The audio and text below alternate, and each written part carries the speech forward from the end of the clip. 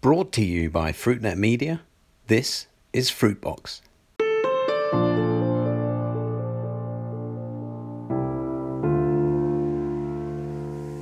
Hello and welcome to Fruitbox, FruitNet's series of conversations about the fresh fruit and vegetable business with me, Chris White. Every week I talk down the line with people from across the world of fresh produce about some of the biggest issues they face today. I want these conversations to give you the best insight into how to do better business in fresh fruits and vegetables. The other day I was at my local supermarket here in London and I picked up a punnet of peaches, which I do quite regularly, and on it said hand-picked, very proudly on the label.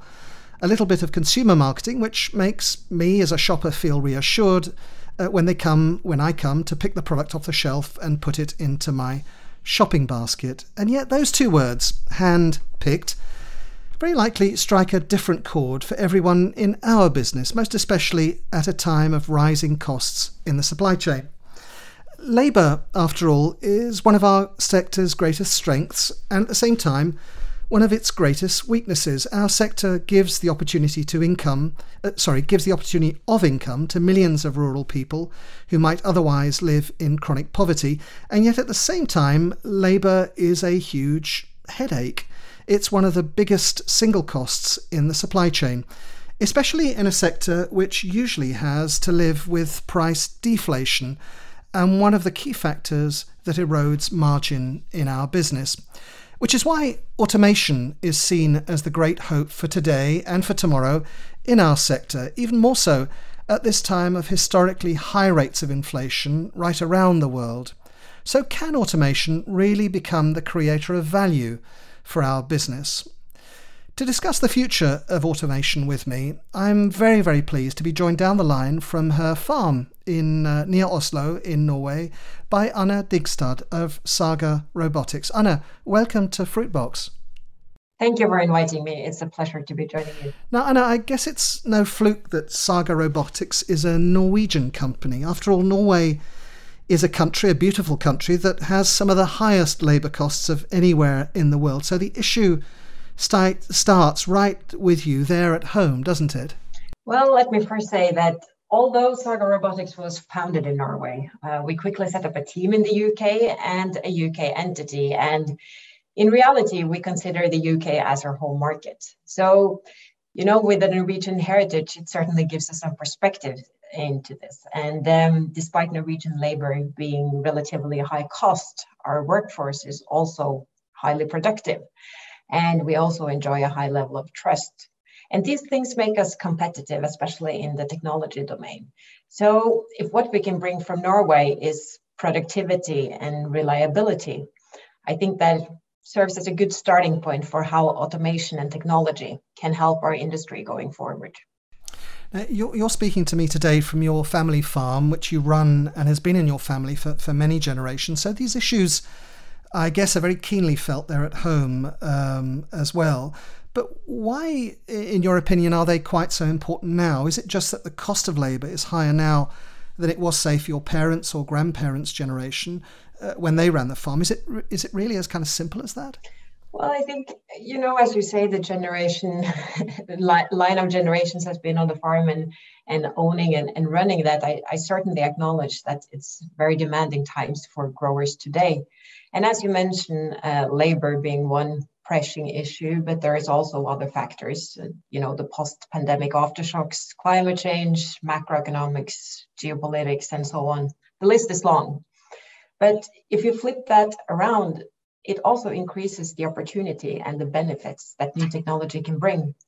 And, my experience and knowledge about growers is that all our generations that have been before us have proven really resilient.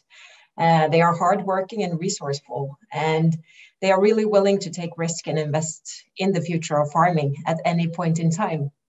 And as the CEO of Saga Robotics, that makes me an optimist because our technology is already out there delivering value, and we are ready to be the technology partners for a grower going forward.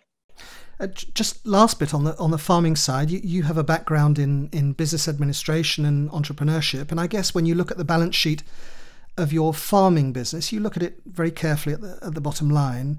You've just taken over, as you mentioned a moment ago. You're the chief executive now of the business, and you succeeded the founder of Saga Robotics, a man called Paul Johan From, so he can focus on the kind of development of all the new technology. You were their chief finance officer, and you're now the chief executive. That's also pretty significant, isn't it? Well, to me, the finance perspective is really an analytical approach to value creation. It's value creation in the near term and in the long term, but mostly for our customers and, of course, for shareholders and society at large. And, Paul and our amazing team have done a great job of developing the technology to where it is today. We have a world-leading technology platform called Thorvald. And just to give you a flavor of that, in the UK this season, we are providing the first of several services of our integrated pest management solution, which is an automated UVC treatment. We do that for the strawberry table industry, and we treat more than 30 hectares this season. And in reality, that means that we are UVC protecting about 10 million strawberries from powdery mildew for the UK consumer. And by doing so, Thorvald has really run a marathon and the distance from London to Delhi this season till date autonomously. And he has done so with only a 10 centimeter margin between the strawberry table and himself. So we are ready to scale and to go forward. I want to come on to Thorvald in a minute, but at Saga Robotics, you've talked about developing less labor constrained products and service and in creating value for your customers.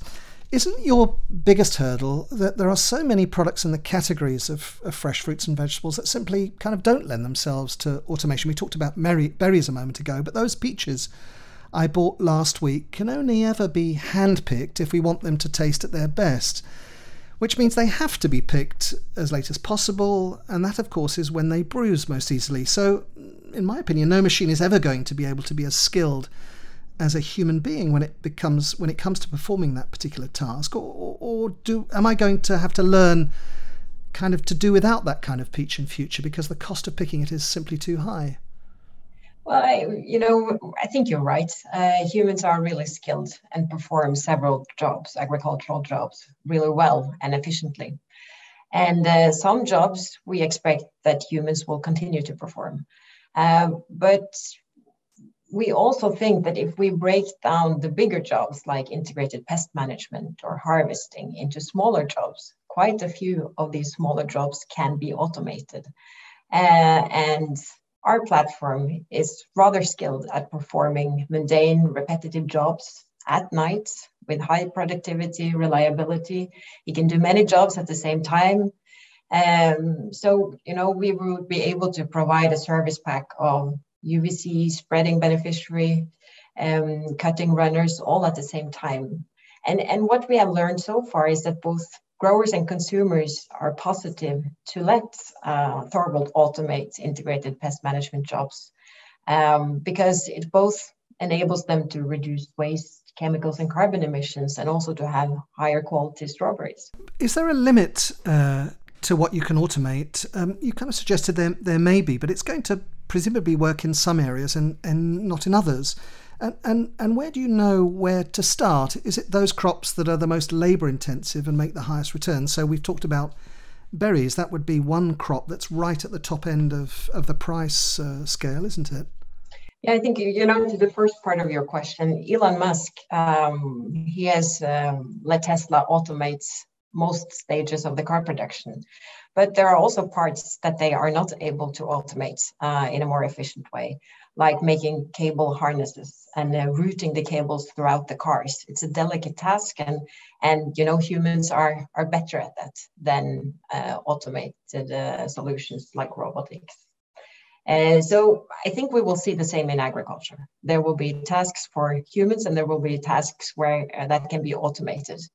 And in Saga Robotics, we, as you're alluding to, we operate in the berry industry. We operate in the strawberry table industry and in viticulture.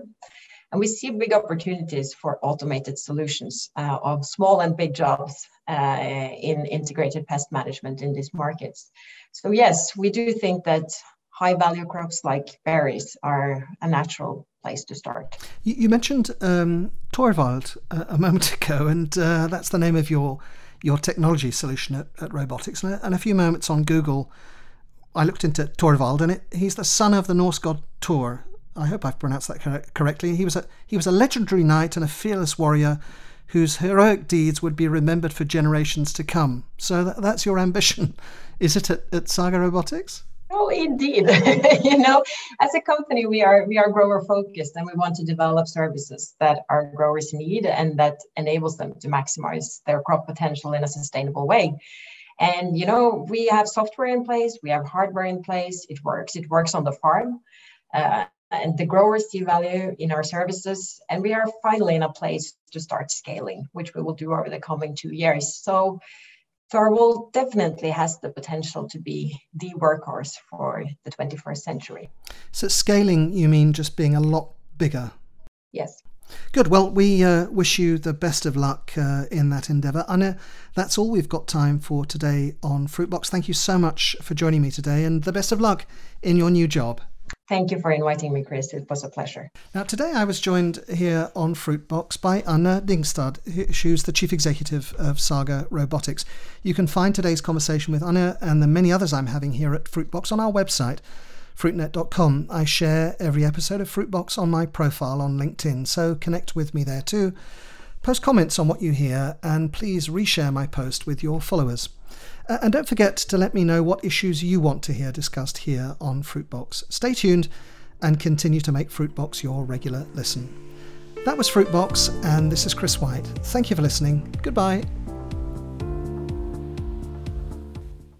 To sponsor a future episode, please email advertising@fruitnet.com. You can follow us on Twitter @FruitNetLive. And don't forget, you can keep up to date with all the latest fresh produce industry news at fruitnet.com.